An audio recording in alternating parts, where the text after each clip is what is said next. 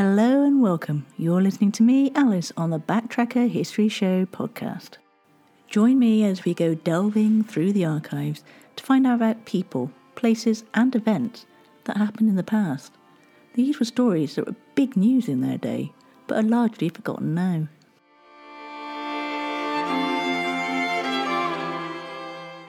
Most of these podcasts have been specially edited from a Bradley Stoke radio show in Bristol, England. And one of the great things about this podcast is that I can go into more detail about each story because there are no time constraints. And it's really easy to show your support just by spreading the word, leaving reviews and sharing with all your family and friends. It really does help. If you want to get in touch with me with show ideas, comments or information, you can via Twitter or Facebook by using @BacktrackerUK with a capital B, capital T and a capital UK, or emailing me at info@backtracker.co.uk. Now, on with the show.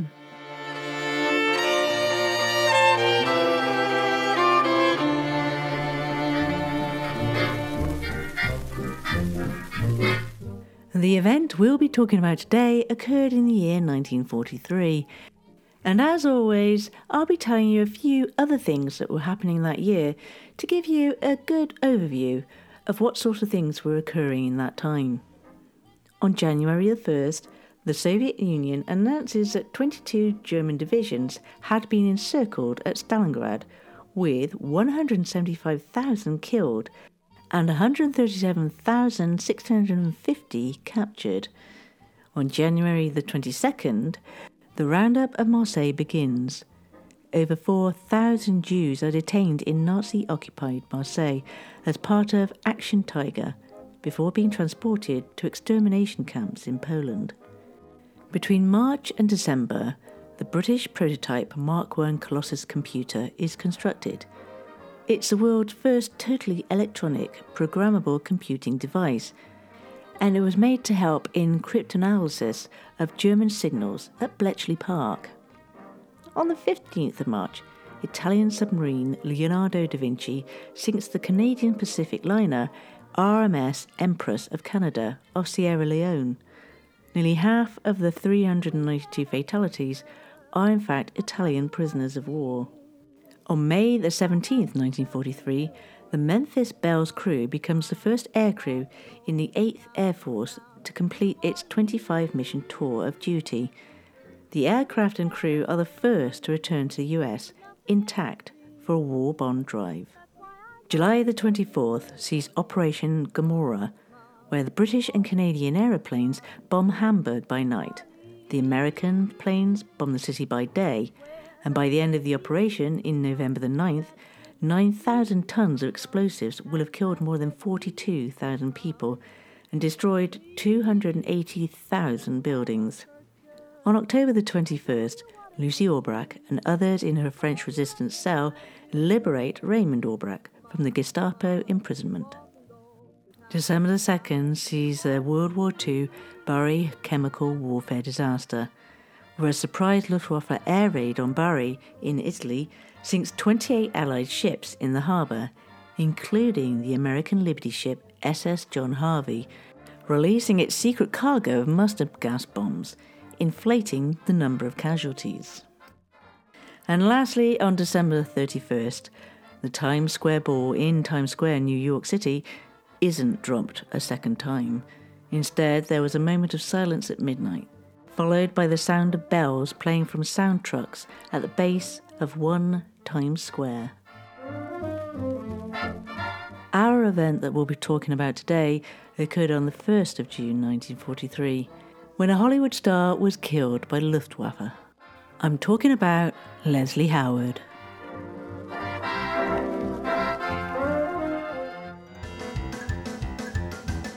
Word of the week. And this week, the word I give you is nemophilist, which means a haunter of the woods, otherwise known as someone who loves the forest and its beauty and solitude. Leslie Howard, He starred in one of the most successful movies of all time and was a world-famous actor. He was a 50-year-old megastar who had stood up to Clark Gable as Ashley Wilkes in Gone with the Wind, played Henry Higgins in a 1938 adaptation of Pygmalion, and was renowned as the Scarlet Pimpernel in the classic 1934 movie. But his roots were quite humble. His Hungarian Jewish father, Ferdinand Steiner, anglicised his name to Frank Steiner when he moved to London and married barrister's daughter Lillian Howard, née Bloomberg. Though born in Forest Hill on the 3rd of April 1893, their son initially grew up in Vienna, returning to London and a Dulwich College education when his father joined a city stockbroking firm. Intending Leslie to follow in his footsteps, he secured him a job as a bank clerk, but the acting bug had already bitten him, thanks to his mother's fondness for amateur dramatics, and Leslie would take on her adopted maiden name as his own. He first appeared on screen in the 1914 film The Heroine of Mons, directed by his uncle Wilfred Noy. I'll tell you what it means. It means I'd like to sell you New Orleans. Come on, come on. A few months after First World War began, in September 1914, 21-year-old Leslie voluntarily enlisted under the name Leslie Howard Steiner as a private with the British Army's Inns of Court Officer Training Corps in London. In February 1915, he received a commission as an officer in the 1st Northamptonshire Yeomanry, with which he trained in England until the 19th of May 1916, when he resigned his commission and was medically discharged from the British Army with neurasthenia. That same year, he married Ruth Evelyn Martin and began his acting career in earnest, with his matinee idol looks helping him to success in theatres on both sides of the Atlantic. Leslie and Ruth had 2 children, Ronald and Leslie. Leslie appeared with her father and David Niven in the film The First of the Few, playing the role of nurse to David Niven's character, and as a major contributor in the film biography of her father, Leslie Howard, the man who gave a damn. His son was in the Royal Navy at the time of his father's death, but later became an actor and played the title role in the television series Sherlock Holmes of 1954. As for some of his other family members, well, Leslie Howard's younger brother Arthur was also an actor, primarily in British comedies. His sister Irene was a costume designer and a casting director for Metro-Goldwyn-Mayer. His sister Doris Steiner founded the Hurst Lodge School in Sunningdale, Berkshire, in 1945 and remained its headmistress until the 1970s. Leslie appeared on the stage in 1917 and first acted in London the following year in The Freaks, one of Pinero's last plays. He was then seen but not particularly noticed in some of the highly successful light comedies of the post-war years. He made some minor films in the early 1920s as both actor and producer, but it was with the coming of sound that his screen career really took off, thanks to Hollywood's need to recruit actors with good stage-trained voices, the better to cope with the primitive early recording equipment. To say that Leslie Howard was a ladies' man is an understatement, and he once said that he didn't chase women but couldn't always be bothered to run away. He reportedly had affairs with Tallulah Bankhead when they appeared on stage in the UK in Her Cardboard Lover in 1927, with Conchita Montenegro, with whom he had appeared in the film Never the Twain Shall Meet in 1931, and with Merle Oberon while filming The Scarlet Pimpernel in 1934. There were also rumours of affairs with Norma Shearer and Myrna Loy during filming of The Animal Kingdom. Howard also reportedly fathered a daughter, Carol Grace, born 1924, by Roisin Marcus. Come on, do all the things there are to do in New Orleans. In 1920, he went to New York, where he soon became a fashionable actor on Broadway, appearing principally in English plays by Milne or Lonsdale. He stayed for the most part in New York until 1928, when he returned to London with a high American reputation and made a big success along with Miss Tallulah Bankhead in Her Cardboard Lover. Already a major Broadway star, he made his talkie debut with Outward Bound in 1930, based on an existing stage success. The theatre would fuel many of his best-remembered early screen roles, notably The Petrified Forest in 1936.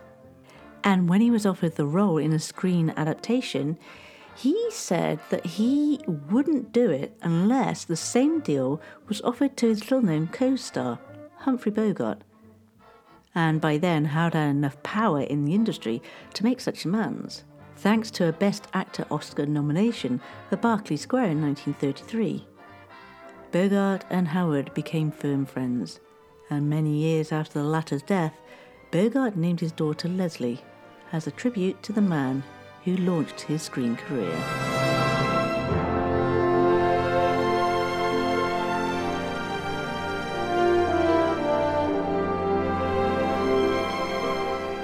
The year the Second World War broke out, Howard played his most famous role as the archetypal Southern gentleman Ashley Wilkes in Gone with the Wind.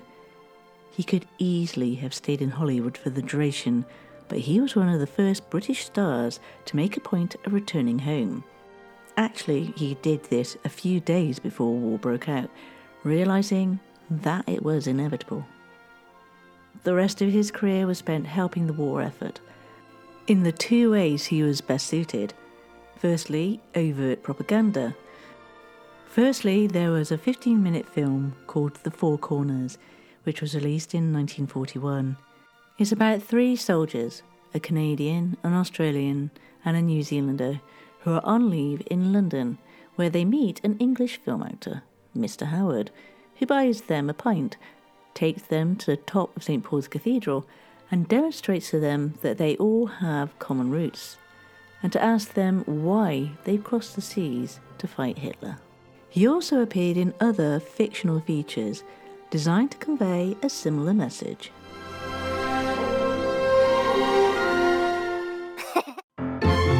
Word on the street. Today we venture to Fox House on BS4, named after the Fox family, who ran Bridlington Asylum for many years. Dr. Edward Long Fox first opened his asylum in 1804, specifically for the treatment of mental illnesses, using several private houses which were linked together. In the grounds were cottages for the use of patients of social standing. All the windows had metal frames to minimise the fire risk, an innovation at the time.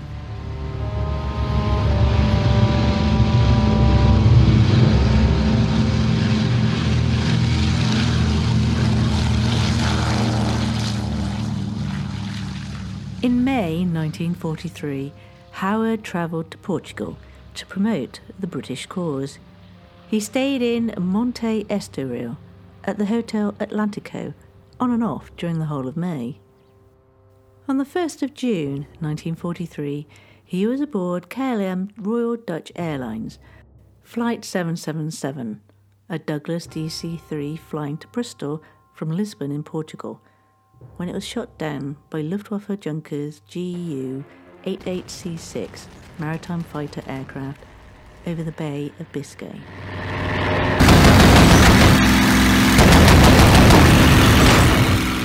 Howard was among the 17 fatalities, including 4 ex-KLM flight crew and a baby aged 18 months old.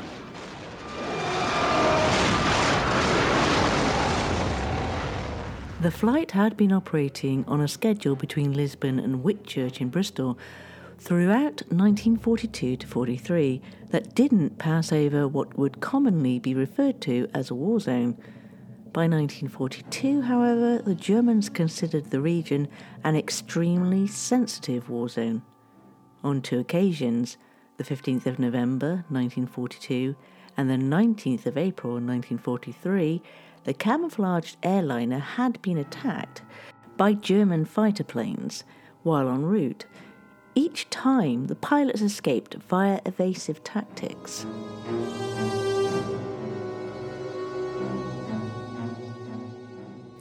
In this particular attack on this domestic airline flight on the 1st of June 1943, it appears that it came under attack by a swarm of 8 maritime fighters. The DC-3's last radio message indicated it was being fired upon at a latitude of 9.37 west and a latitude of 46.54 north. According to German documents, the DC-3 was shot down some 500 miles from Bordeaux, France, and 200 miles northwest of La Coruña, Spain. Luftwaffe records indicate that the maritime fighters were operating beyond their normal patrol area to intercept and shoot down the aircraft. First Oberleutnant Herbert Hintz, Staffelführer of 14 Staffel and based in Bordeaux, stated that his Staffel shot down the DC-3 because it was recognized as an enemy aircraft. Hintz further stated that his pilots were angry that the Luftwaffe leaders had not informed them of a scheduled flight between Lisbon and the UK, and that had they known, they could easily have escorted the DC-3 to Bordeaux and captured it with all on board. 2 short messages came from Flight 777 around lunchtime on the 1st of June 1943. Unidentified aircraft follows me. Which was quickly followed by Being attacked by enemy aircraft. Afterwards, the German pilots photographed the wreckage floating in the Bay of Biscay, and after the war, copies of these captured photographs were sent to Howard's family. The day after the attack, a short Sunderland flying boat from number 461 Squadron searched the Bay of Biscay. Near the same coordinates where the DC-3 was shot down, the Sunderland was attacked by 8 enemy aircraft, and after a furious battle, it managed to shoot down 3 of its attackers, with an additional 3 possibles, before crash landing at Pras Sands near Penzance. In the aftermath of these 2 attacks, all BOAC flights from Lisbon were subsequently rerouted and operated only under the cover of darkness.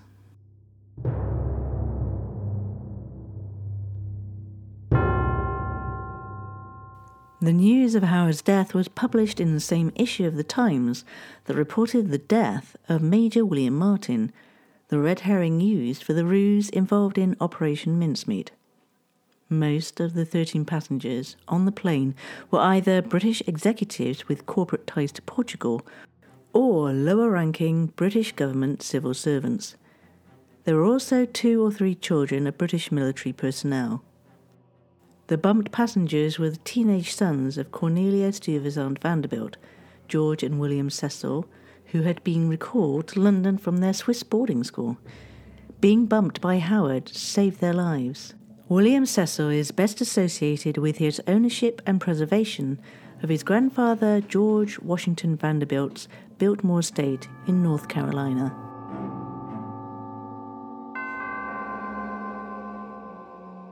News of the air disaster rocked Britain and delighted the Nazi propaganda minister, Dr. Goebbels.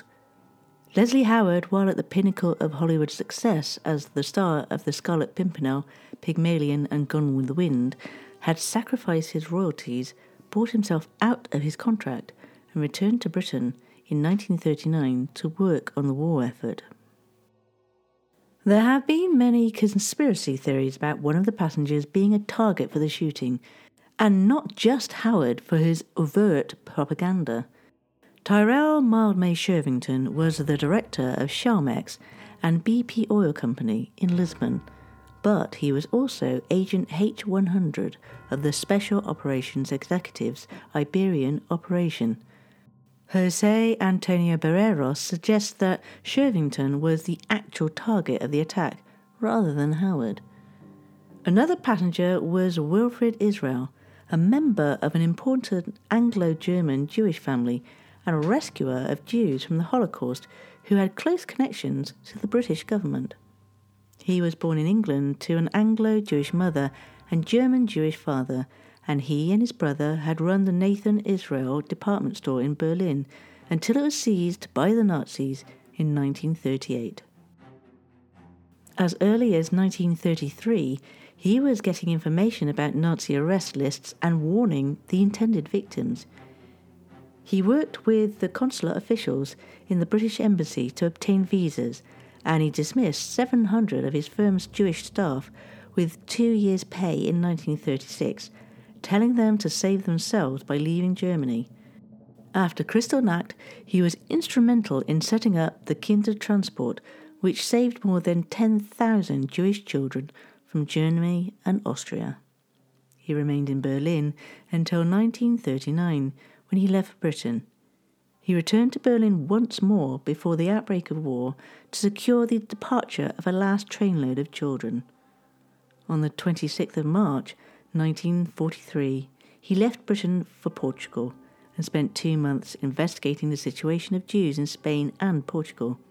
When he got there, he found as many as 1,500 Jewish refugees in Spain, many of whom he aided in obtaining Palestine certificates, and he proposed a plan to the British government to help them.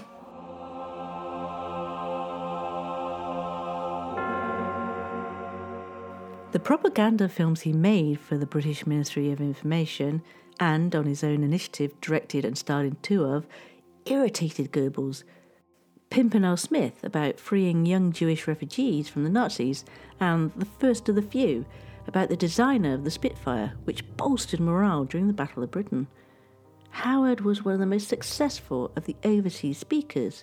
His fan mail from all parts of the world showed that he had struck a chord with a wide appeal. A BBC official said, "His calm and steady confidence and quiet patriotism did much to keep our people overseas in good heart. The services he rendered the Empire and indeed the world cannot be too highly assessed." And so Nazi propaganda chief Joseph Goebbels was well aware of Howard's importance to the British people as the very embodiment, both on screen and off, of all they stood for, and all that was worth cherishing about their values.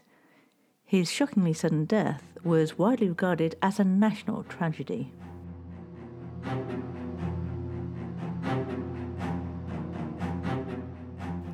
Amongst some of his other war effort work, Howard broadcasted letters to America designed to bring neutral USA on side, and had visited Ireland on a bridge-building mission to the anti-British Premier, Eamon de Valera. Howard intended to continue in this vein with The Lamp Still Burns in 1943, a surprisingly hard-hitting study of the pressures faced by nurses in pre-NHS British hospitals. However, it ended up being directed by Maurice Elvey after Howard's death. Talking about Howard after his demise, the Sunday Post wrote, "I saw him in every film. Most of all, I'll remember him as Professor Higgins in Pygmalion. In his scenes with the naughty Liza, and as the musician in Escape to Happiness, the scene where he picks up the unconscious body of his daughter who has been run over as she crosses the street to meet him was Howard at his best." The last words about Leslie Howard goes to Sir Malcolm Robertson MP, chairman of the British Council at the time, who paid a special tribute to the work Howard had carried out at the time, lecturing for the British Council in Spain and Portugal. Leslie Howard was one of the finest people who could have been chosen to help us in our work of making the British way of life more widely known abroad.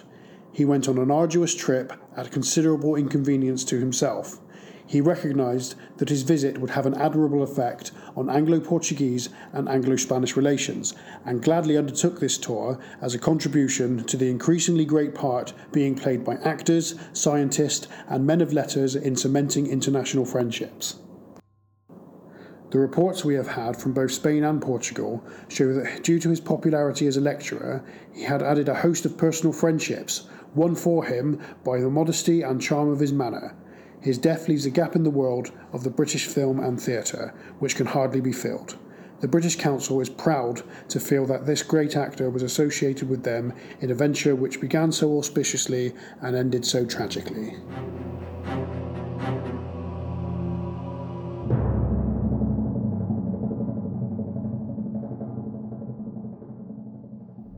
You probably think you're pretty good at multitasking behind the wheel.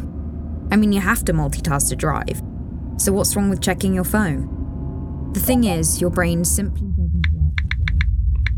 Even a quick look at the message, or firing off a quick reply, affects your concentration and makes you less able to react to hazards. If you use a mobile phone while driving, you're 4 times more likely to crash. Think. Put your phone away.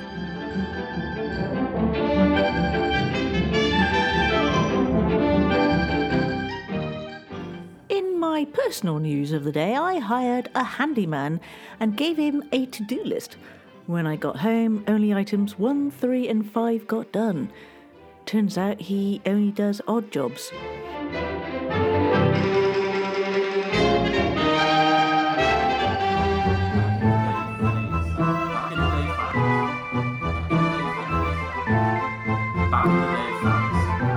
Back in the day facts.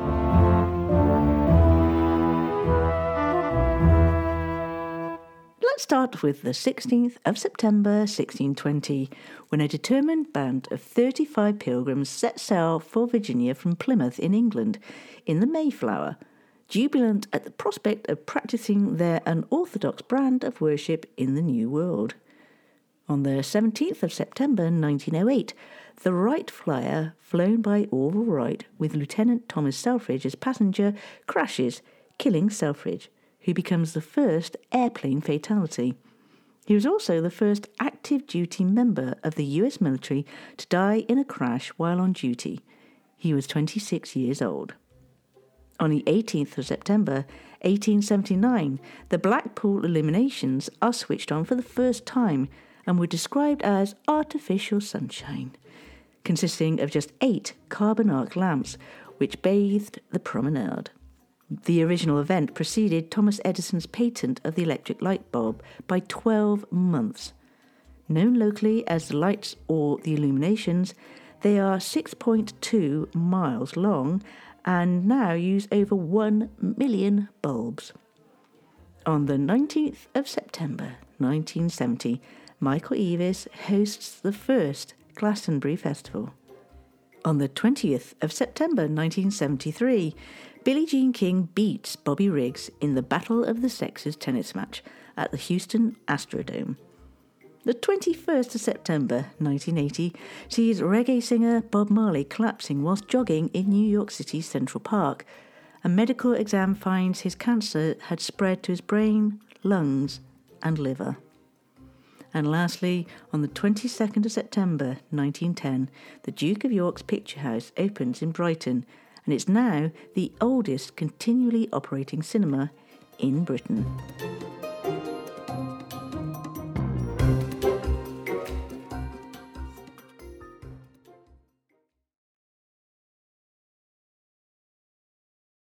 Well, everyone, I'm afraid that's the end of today's show. But don't worry, because I'll be here, same time, same place, next week.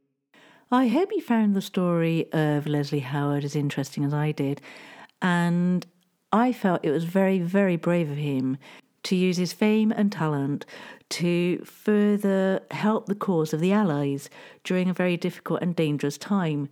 And he must have been aware on some level that there was a chance that his life might be in danger, but he still carried on anyway.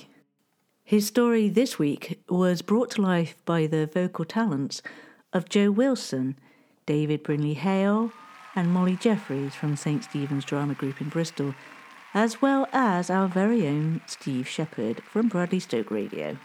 Thank you, one and all.